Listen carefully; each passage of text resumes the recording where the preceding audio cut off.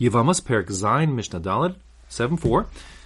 In the previous Mishnah, we had talked about the case of the ubar, the unborn fetus, which has this asymmetric effect on a woman, whereby she, even if she's a bas kohen and could eat truma, that ubar from the unborn fetus from the regular zar, non-kohen, prohibits her, poselis her, makes her she can't eat truma. And on the flip side, if she's a bas Yisrael, the fact that she's pregnant, non-Kohen, she's a non-Kohen, and the fact that she's pregnant with a child whose father is a Kohen until the child is born, yet doesn't allow her to, eat truma. So we'll actually have the cases, the first case of our Mishnah, so I'll flesh it out again just to repeat everything and make it clear. But the point of our Mishnah here and the next ones is to identify other halachic phenomena like the unborn fetus, which has that same sort of asymmetric effect, where on the one hand, it can be posel her, it can make her that she, even though she otherwise would have been able to eat truma as a bas kohen, she still cannot for some reason. But on the other hand, the very same phenomenon, if it applies to a woman who otherwise would not be able to eat truma as a bas Yisrael, just because she has some kind of connection to a kohen now, that connection is not enough to allow her to eat truma or eat truma yet.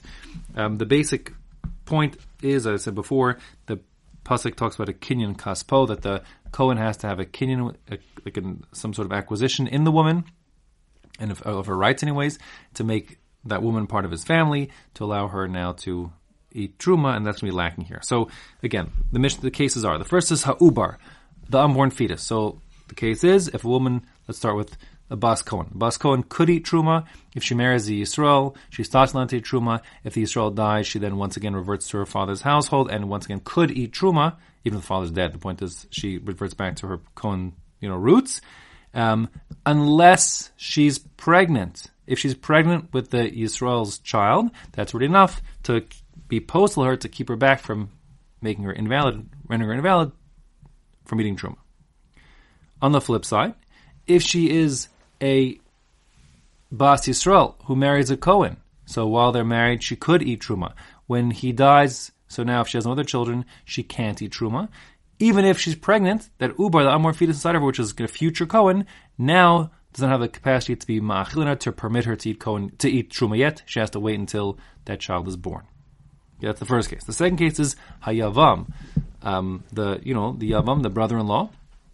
So the case is, again, you have a brother-in-law from another, I'll refer to them as mixed marriages. You have a Kohen and a non-Kohen who are marrying. So again, if on the one case, and the point is, let's say the scenario is that this woman is a bas Kohen, and she marries Reuven, the Zar, the non-Kohen. So she's attached to Reuven, and while they're married, she can't eat truma.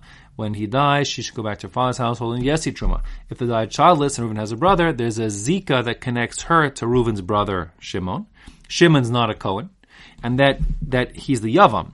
And the point is that connection, that zika, that connection to Shimon, the non-Kohen, is enough to preclude her, to forbid her, to be postal her from eating truma until she resolves the zika. Once she gets chalitza from him, then she could once again be considered not connected to him and go back to eating truma.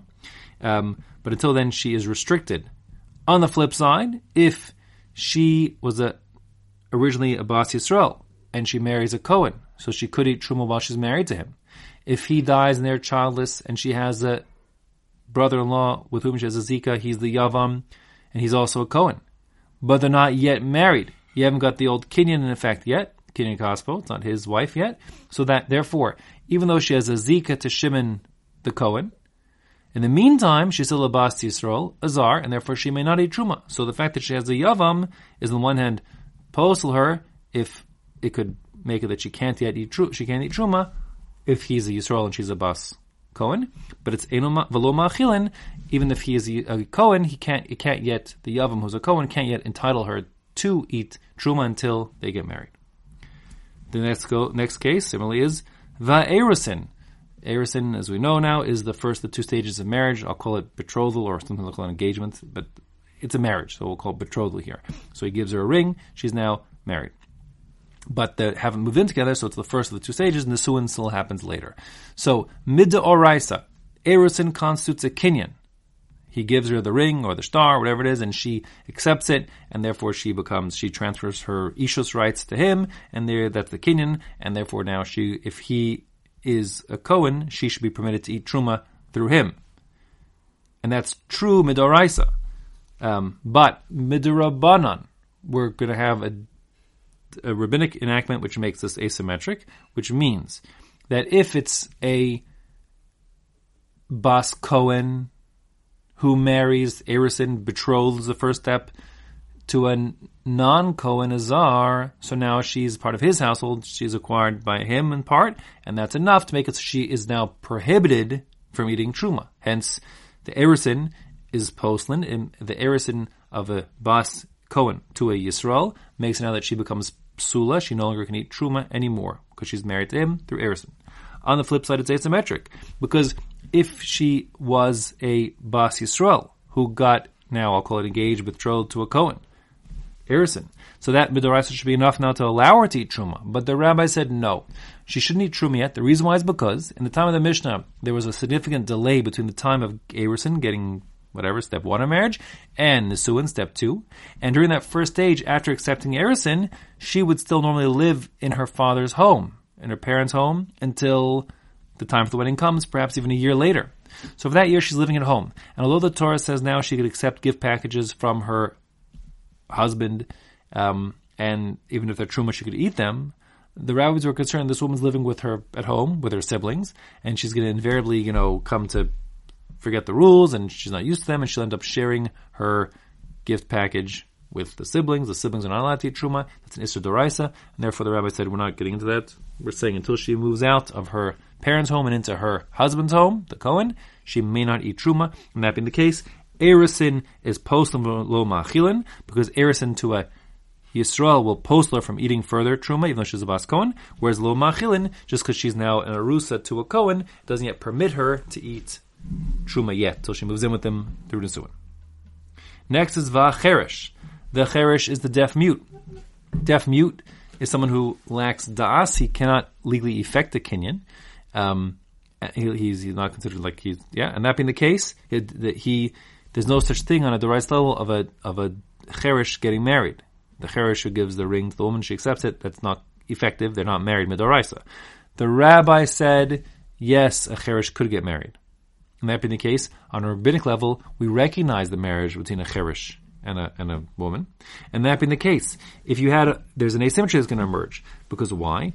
If you have the woman originally being a Kohen, a Bas Kohen, and she marries I'll call it marries. She marries the Cheresh, who's the Yisrael. Since rabbinically we're recognizing that marriage, she now becomes psula from eating truma anymore. Even though it's only rabbinic, midoraisa, she could be permitted because there's no marriage, no connection, no kinyan. On the flip side, if she had been a Bas Yisrael, she is a Bas Yisrael, and the Cheresh is a Kohen, and now they quote unquote get married. Well, the marriage is only rabbinically recognized, but midoraisa is not a marriage. Therefore, she's not really married to him. There's no kinyan. Therefore, even though he's a Kohen and she's living with him, she's not allowed to eat truma. Therefore, it says postlin. The Cheresh can be postler from eating truma because of the rabbinic marriage. If he's a Yisrael and she's a Kohenes, but v'lo ma'achilin, but it's not strong enough as a Cheresh to entitle her to yes eat truma if he's the Kohen and she is the Bas Yisrael. And finally, ben teisha shanim v'yom echad, the boy who's 9 years old in a day.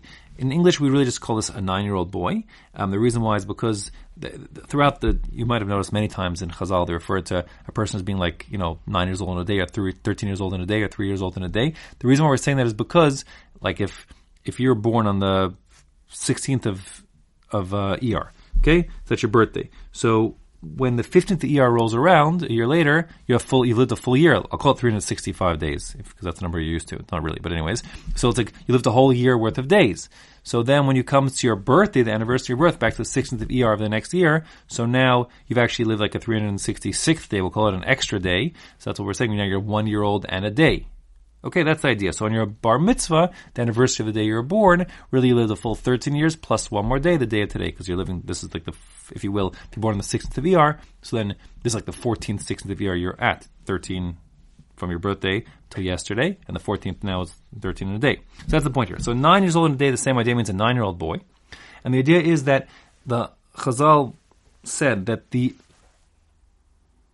if a man and woman sleep together and the boy is less than 9 years old, That just doesn't count. It's not legally considered to be sleeping together. And that being the case, if he's less than 9 years old, so then that nothing happens. So let's say, for example, a girl sleeps with her brother, and he's less than 9 years old, so then it has no legal significance. So she doesn't become psula yet, right? That act doesn't make her into like a psula, even if they're, if otherwise it would be a isser karas, etc. Once he becomes 9 years old, their act of sleeping together has like legal significance, and that being the case, if the 9-year-old sleeps with her and the 9-year-old is not allowed to sleep with her, not allowed to be married because of some isser, even the mitzvah aseh, he's a mamzer or whatever the story is, so she becomes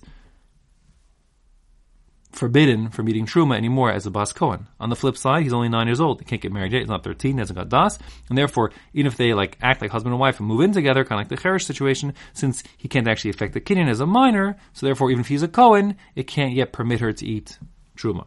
That's what we mean here, therefore. So the 9-year-old boy is postlin. If they sleep together and he renders her invalid because they're an isser to be married, so then that act already enough is to make her that she can't eat truma ever again. But if they move in as husband and wife, ki'ilu, so to speak, but he's not yet 13, there's not a marriage, and therefore she is not permitted to eat truma, even though she's living and acting as the wife of a kohen. Now, new paragraph. Safek shu ben teisha shanim v'yom echad, safek she'eno. We'll have two cases here. This is the first one of the two sfekas talking about restricting from eating truma. So the point is that since the isser of eating truma is an isser d'oraisa, a Torah prohibition, so therefore we are strict and a safek. If you have a safek, a uncertain case, the rule is that safek d'oraisa l'chumra. If we're not sure if it's permitted, and this question mark looming overhead is pertaining to a d'oraisa issue, a Torah issue like eating truma, we go l'chumra. We rule strictly and say it's forbidden. That being the case, let's say the boy sleeps with the girl, and we're not sure how old he was at the time. Was he 9 or wasn't he 9? So now they're standing in front of us. Now look, he's 25 now, but who knows how it was back then? We're not sure. So then we will have a suffix on our hands, and therefore we'll say suffix d'oraisa l'chumra. We forbid her from eating truma. He's postal her because we don't know what to do. Okay. At a suffix. Okay, it has to be fine. Now, similarly, suffix hevi shtei saros, suffix lo hevi. It's a new case here. We have a boy who's on his bar mitzvah. He gives a ring to a girl and says, "Harayat mekudesh li b'tabat zu," and she accepts the ring. And now, ostensibly, they're married. The problem is that we're not sure if actually he's reached puberty yet. And if he hasn't reached puberty yet, bringing forth 2 hairs, so then he's not considered to be bar mitzvah. Bar mitzvah requires both ingredients, both the chronological age as also the onset of puberty. That being the case, we're not sure if his kedushin is actually effective. Maybe he wasn't yet a gadol, a halachic adult yet, because he didn't bring forth the 2 hairs, and therefore the kedushin is not a kedushin. So if he's a kohen, maybe she can eat truma, maybe she can't. If he's a non-kohen and she was a kohen, maybe now they're married and she can't eat truma, or maybe she still could if it wasn't binding. We don't know. Therefore, in those cases, we rule stringently and say we assume she can't eat truma because of the question, maybe it was valid, and we have to assume the worst, because suffix d'oraisa l'chumra. Now, we have one more case here. It's a totally new case, out of the box. We're talking now with pause everything, new paragraph, and now we're going back to questions pertaining to Yibum. So here we go. Okay, so now to get your head around the next case of the mission, which is really, like I said, sort of we're off topic here for a minute and back to Yevamos, let's just talk about it outside. Here's the case. You have 2 brothers, Reuven and Shimon. Shimon has a daughter named Leah. Reuven marries Leah, as well as another woman, Rachel. So Reuven has 2 wives, one of whom is his niece, his brother Shimon's daughter. So now, what's the din? If Reuven dies childless, so you recall from the first parak of the Masechta, the rule would be that Shimon certainly can't do Yibum with his own daughter. She's Nerva. And therefore, not only is the daughter Leah Petura from doing Yibum, but also Tsarasa, also her co-wife, Rachel, is also exempt, which means if the whole family tree is as I described it, Rachel, even though she has no relation to Shimon directly, is free to go and marry whoever she wants. There's no zika at all. Fine. So now, what would happen, this is the case of our Mishnah, if Reuven dies and he has no children, but Rachel also died. So if Rachel predeceased him, Rachel died first. So when Reuven dies, we take a photograph of the family tree. At that moment, we have a dead Reuven who has no children. We have one widow, Rachel, because Leah is dead. So one widow, Rachel. Rachel has no relationship at all to the surviving brother, Shimon, and therefore Shimon would have to do Yibum or Chalitza with Rachel. If, on the other hand, Reuven died first, and then Leah died, so that would mean at the moment of death, the family tree looks like there's two widows, Rachel and Leah. Leah is an erva to Shimon. Shimon can't do Yibum with her, and therefore both she and her co-wives are exempt, and therefore everyone goes free. So the case of our Mishnah here is a suffix, and that's what's introduced here in our Mishnah. A suffix, we're not sure what happened first. Did Reuven die first, leaving two widows, in which case Shimon can do Yibum with neither, and both are free to go? Or, what happens if Leah died first, in which case there's only one surviving widow, Rachel, and she has the Zika to Shimon, and he has to either perform Yibum or Chalitza before she can marry somebody else. So, that's the case of our Mishnah. The Mishnah says, Nafal abayis alav al bas achiv. The house collapsed, and there are two people who died in the rubble. One is him, Reuven, and one is bas achiv, his brother's daughter, in my story here, Leah. Ve'eni yadua eze meis rishon. We don't know which of the two, whether Reuven or his wife Leah, died first. But there is a co-wife, Tsarasa, meaning Rachel, choletzes v'lo misyabemes. She'll have to do chalitza with Shimon but not Yibum. Why? Because if Reuven died first, then she's really patur, and Yibum would be forbidden in Isser Kares.